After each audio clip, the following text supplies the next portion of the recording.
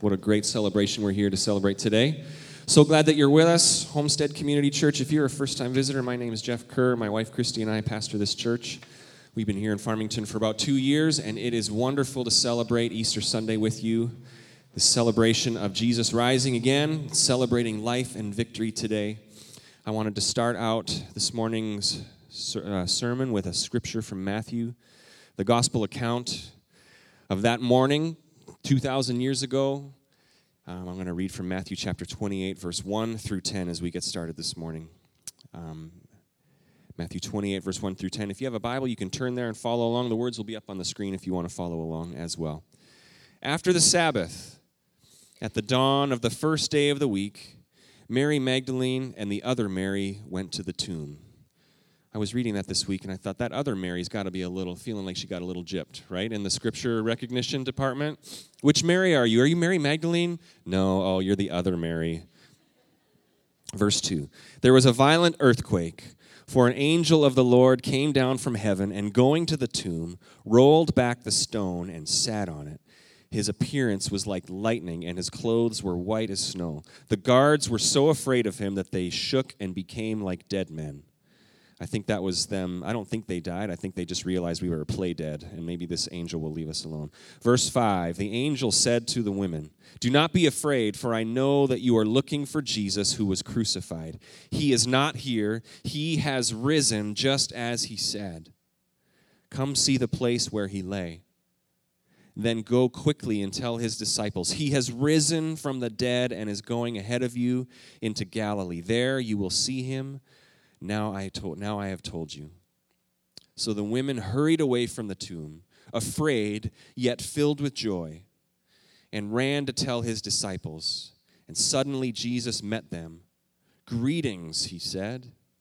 They came to him, clasped his feet, and worshiped him. And then Jesus said to them, "Do not be afraid.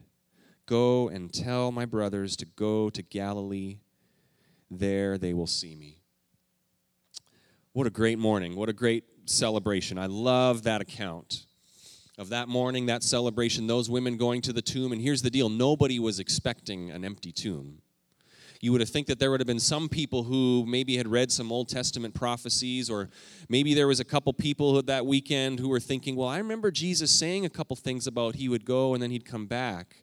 And maybe there was a couple that maybe in the back of their mind, but really nobody was expecting that morning, certainly not those women who went to the tomb, to find an empty tomb.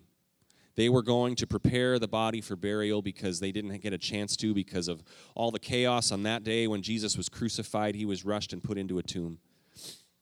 And there it was, an empty tomb. How that changed everything. Before that morning, and I mentioned this on Friday night as we were here for a Good Friday service. Before that morning, everybody thought that this was over. This Jesus movement, this idea of believing in him that he was the Messiah, it ended on that Friday when Jesus died on the cross for everybody. They thought it was over. So that morning, that Sunday morning, the disciples were basically in hiding. They were fearful that they were next. They thought, well, the same people that came and got Jesus, they're coming for us next because we were always the ones with Jesus. Judas had betrayed Jesus.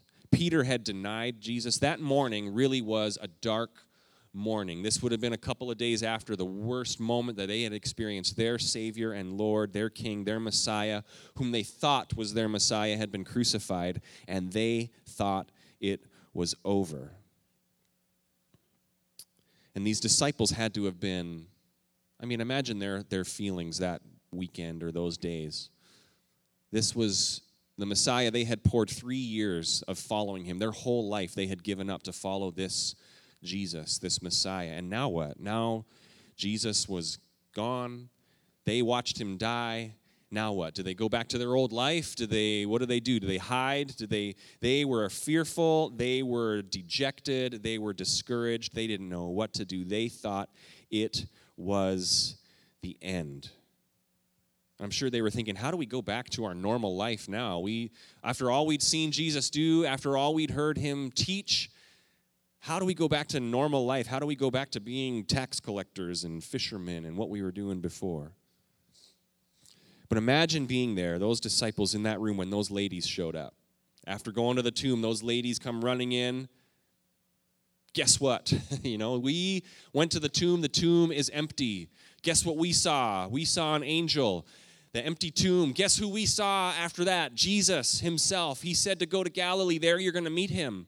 I would love to be in that room in that moment, because there would have been so many mixed emotions from those disciples hearing this. Even the ladies who saw Jesus, they were running away, and the scripture says they were conflicted. They were afraid, yet filled with joy. Imagine those disciples hearing this.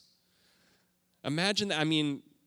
I'm sure there was a few that were skeptical at best, maybe a few that were really hoping but guarded for sure, that they didn't want to let their hopes get up one more time. I'm sure there was people who thought, oh, these ladies are always making up crazy stories. Here they go again, right? Maybe there was a few like that. But imagine in that room, those ladies showing up. We saw Jesus.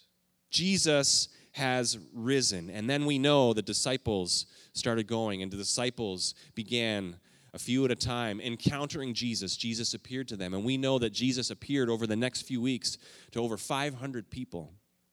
Jesus had risen. So I focus on this. Look at the change that happened in those disciples. Afraid, fearful, hiding, doubting, skeptical, dejected, discouraged. It was over, and within a matter of days, on fire, preaching about a risen Messiah, willing to give their life, as most of the disciples ended up doing over the years to come. Most of them would be killed for their faith. But look at that change. Look at that change. Peter, who had so recently just denied knowing Jesus, even knowing Jesus, now, all of a sudden, within a matter of a few weeks, leading this new movement, this new church, preaching, thousands of people coming to faith in this risen Messiah. And this would continue on and continue on. This really was the start of the Christian church. That day, 2,000 years ago, when Jesus rose, that was the start. Before the resurrection, everybody thought it was over. And we know the cross paid the price for our sins. But as far as their human thinking, it was over. But then when they saw risen Messiah, risen King, it changed everything. And now that church, that movement began, and people began to spread the word that Jesus was alive, that Jesus who was crucified rose again. He is Lord and he is King, and people would tell others, and people would tell others. And then persecution broke out against the church, so everybody scattered, and all that did was cause this message of the gospel of Jesus Christ to be scattered throughout the known world, and it began to spread, and people would pass it on and pass it on. And that leads to us today. We are here. This church that we are a part of is because Jesus rose that morning, and we celebrate that. Over the last 5 weeks at Homestead Church, maybe you're just visiting first time today, and if you are, I hope you feel welcome. We're glad that you're here. We are a community of people that just welcomes you here, and we're just together growing in our faith. We love being a community together. As a part of this church over the last few weeks, we've been talking about this idea of salvation and what it means that Jesus saved us. And so we talked with the idea, we started with this. And if you're a part of this, maybe you have all these kind of steps memorized by now. Everything is broken. We started with that. Sin has entered the world, and our relationship with God is broken. And then we can't fix it. We like to think that we can behave well, do enough good deeds. We can't fix it. And Christy spoke on how it was because of the love of God that he has for his people, that desire to have a relationship restored with his people, that he sent Jesus to die for us.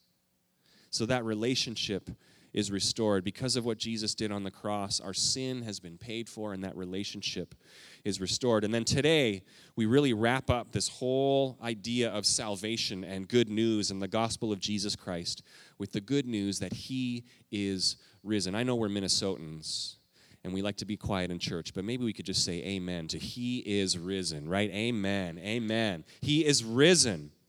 He is risen, a living Savior.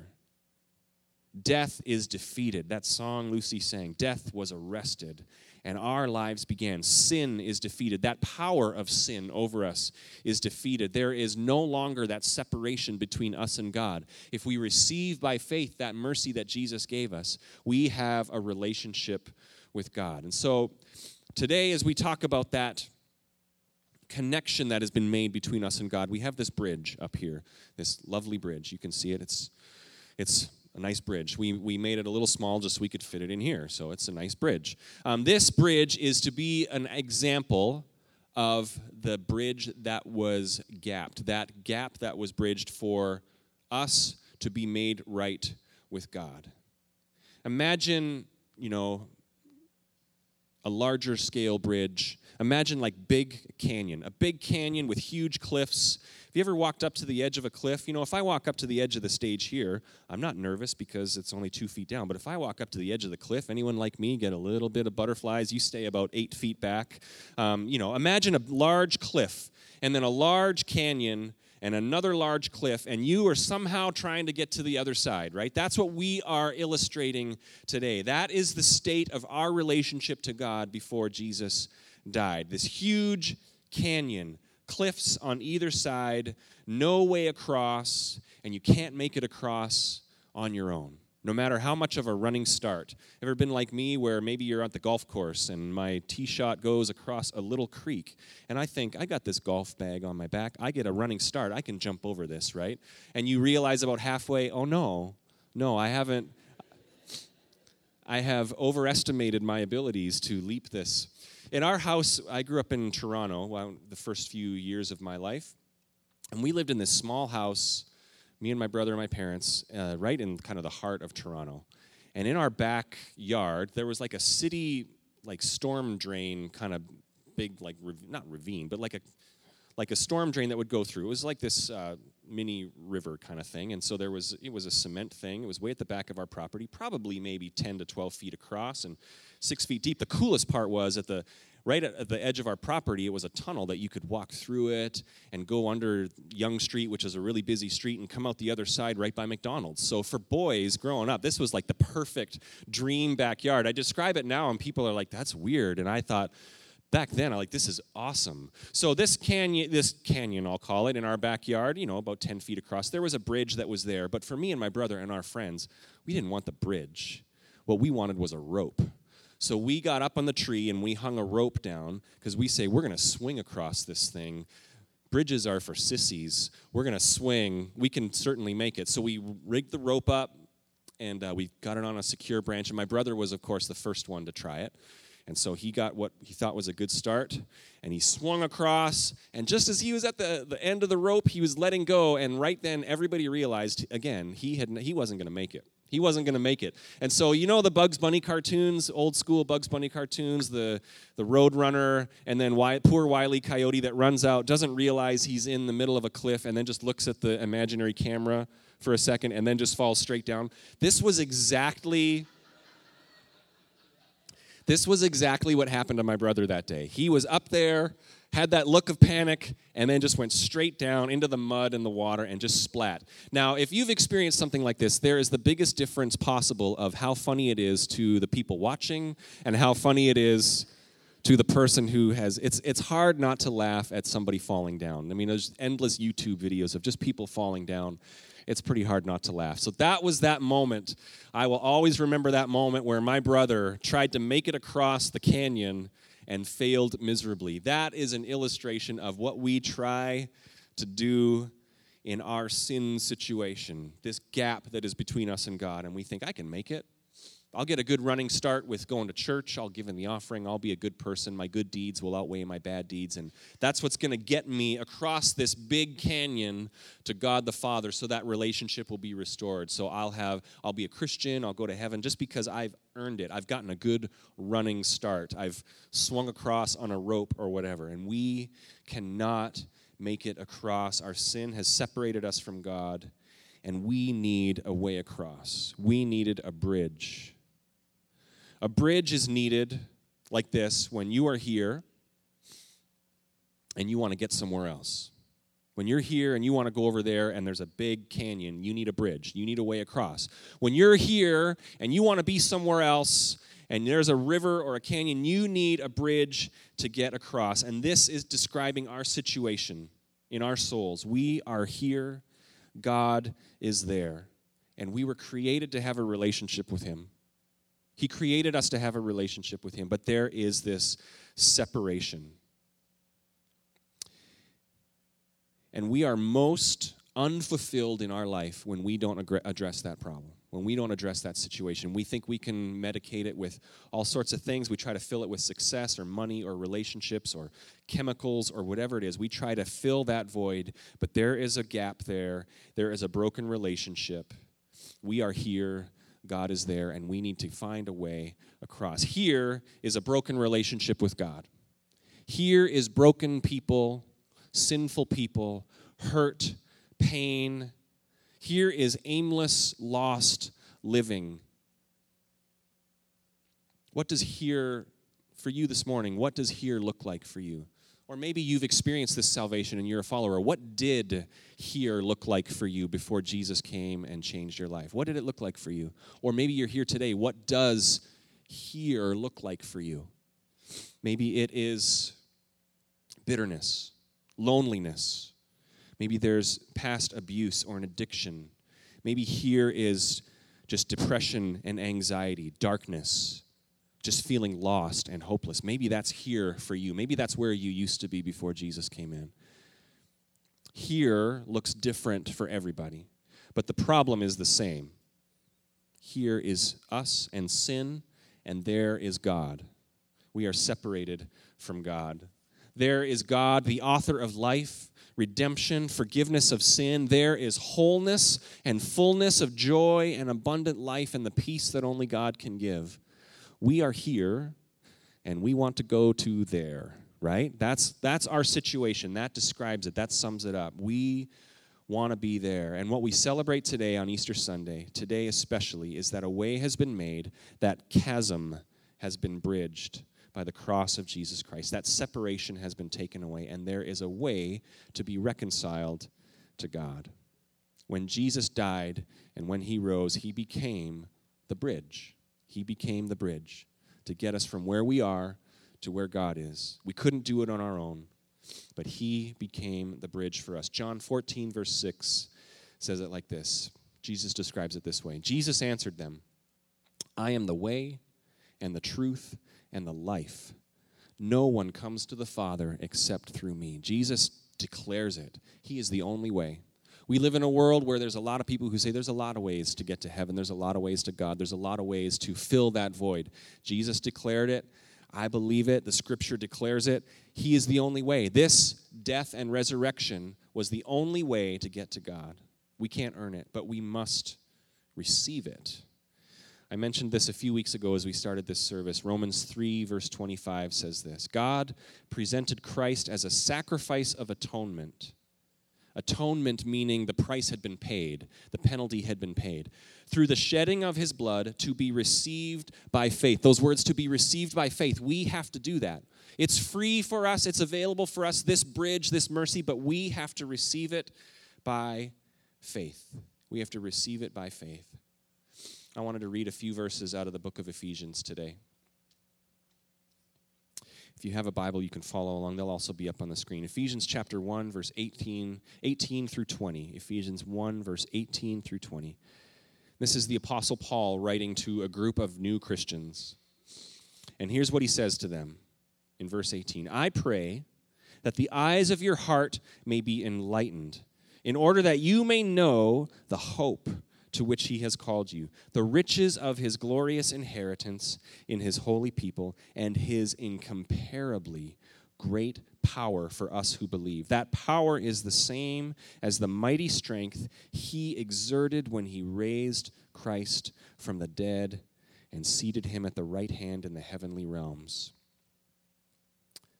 I love those words, that our eyes would be enlightened, that the eyes of our heart would be opened to the reality of what is going on with this bridge, with this price that Jesus paid.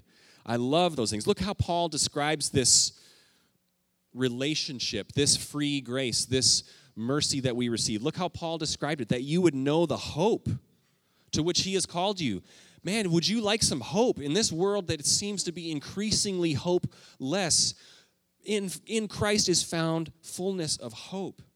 And what else does he say? The riches of his inheritance, this inheritance of the presence of God being in us, eternal life, abundant life, the incomparably great power for us who believe, which is the same power God used to raise Christ from the dead. That is the power that is available for us, this hope, this inheritance, this abundant life, to walk through life with power from God dwelling in us. This is what is available. And I echo that same prayer of the Apostle Paul for us as Homestead Church, for each of you this morning, that your eyes would be opened, the eyes of your heart would be opened to what Christ offers to you.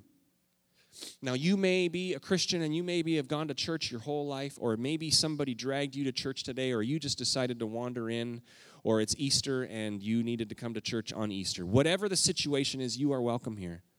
You are welcome here. But I would pray for each of us that our eyes would be opened to what is available. If you've been a Christian your whole life, maybe you just kind of wander through life and not experiencing the hope, not experiencing the power of God in your life. My prayer is that your eyes would be open to that availability. Maybe you wandered in and this is maybe the first time you've heard about what Easter really means. My prayer is that your eyes would be opened to the gap that is there between you and God and the bridge that has been made by the mercy of Jesus Christ. Amen? That you would receive that your eyes would be opened. We are here, and God is there. And he's calling out to each of us. He's calling out to each of us to not only receive salvation, to receive by faith that mercy, to receive what he did on the cross and what he did when he rose again, but also to live every day with that abundant hope and power in our life. Hope that affects every day, hope that affects every detail of our life. Where we live or used to live with hurt and sin and loneliness and depression and addiction and weariness and living in darkness, living in rejection and bitterness and unforgiveness, to where he is, where there is life, forgiveness, hope, power for every day, light in the midst of our darkness, purpose for our life. Why are we here? God has a purpose for your life. This is what has been done. This is what we celebrate today. We say amen to Jesus. You rose from the dead. This is what has been done today. The divide has been bridged. The bridge has been put in place. A way has been made for us to be with God, and we celebrate that today on this Easter Sunday. Nothing separates you from God. Nothing separates you from God. The author of life, of joy, hope, and peace, there's nothing that separates you from that God who wants to be with you, to guide you, to lead you, to encourage you, to forgive your past. No matter what you've done, you're never too far from this forgiveness. That God wants to be with you because he loves you. The most famous Bible verse in all the Bible, for God so loved the world, John 3:16, that he gave his one and only Son, that whoever believes in him, remember we have to receive it by faith, whoever believes in him should not perish but have everlasting life. Not just eternal life in heaven, abundant life here on earth. So this morning, let's celebrate this new life. Let's celebrate this. If you've been a follower of Jesus for a while, just celebrate today that this is what he has done. Allow that to impact your life. We walk out of here today with shoulders lifted, with heads held high, knowing that God is with us, that our past is gone, that he has redeemed our life. We celebrate once again. We allow that to fill our hearts, and we just thank and praise him. But maybe there's people here today that you have never received that opportunity, or you've never received that forgiveness, to receive this new life, to accept this bridge that has been put in place, this bridge that is there for you. So here's what's going to happen in a few minutes. I want to give you an opportunity today to make that decision to receive Jesus by faith, to receive that mercy and forgiveness by faith. I'm going to give you that opportunity. The Bible says that if you believe in your heart and confess with your mouth that Jesus rose, you will be saved. This is what the Bible says. If you believe in your heart and you confess with your mouth, meaning if you just do something, show a sign. That's why we have people raise their hands in church sometime when the preacher asks you if you want to receive this salvation. So I'm going to give that opportunity today in just a minute. And here's what we're going to do today. And this might be a little weird, but it's going to be great. Ever heard of pastor? It might feel a little weird. It sounds like I'm a parent right now. Don't worry, kids. This might seem a little weird. It's going to be great. I want to encourage people to come up and walk across this bridge. If you would like to do that today, this isn't like something everybody has to do, but certainly if today you are making a decision that you want to receive the mercy and grace of Jesus Christ, I invite you to come up and go from here to there, to walk across this bridge. Just as there's nothing magical about this bridge.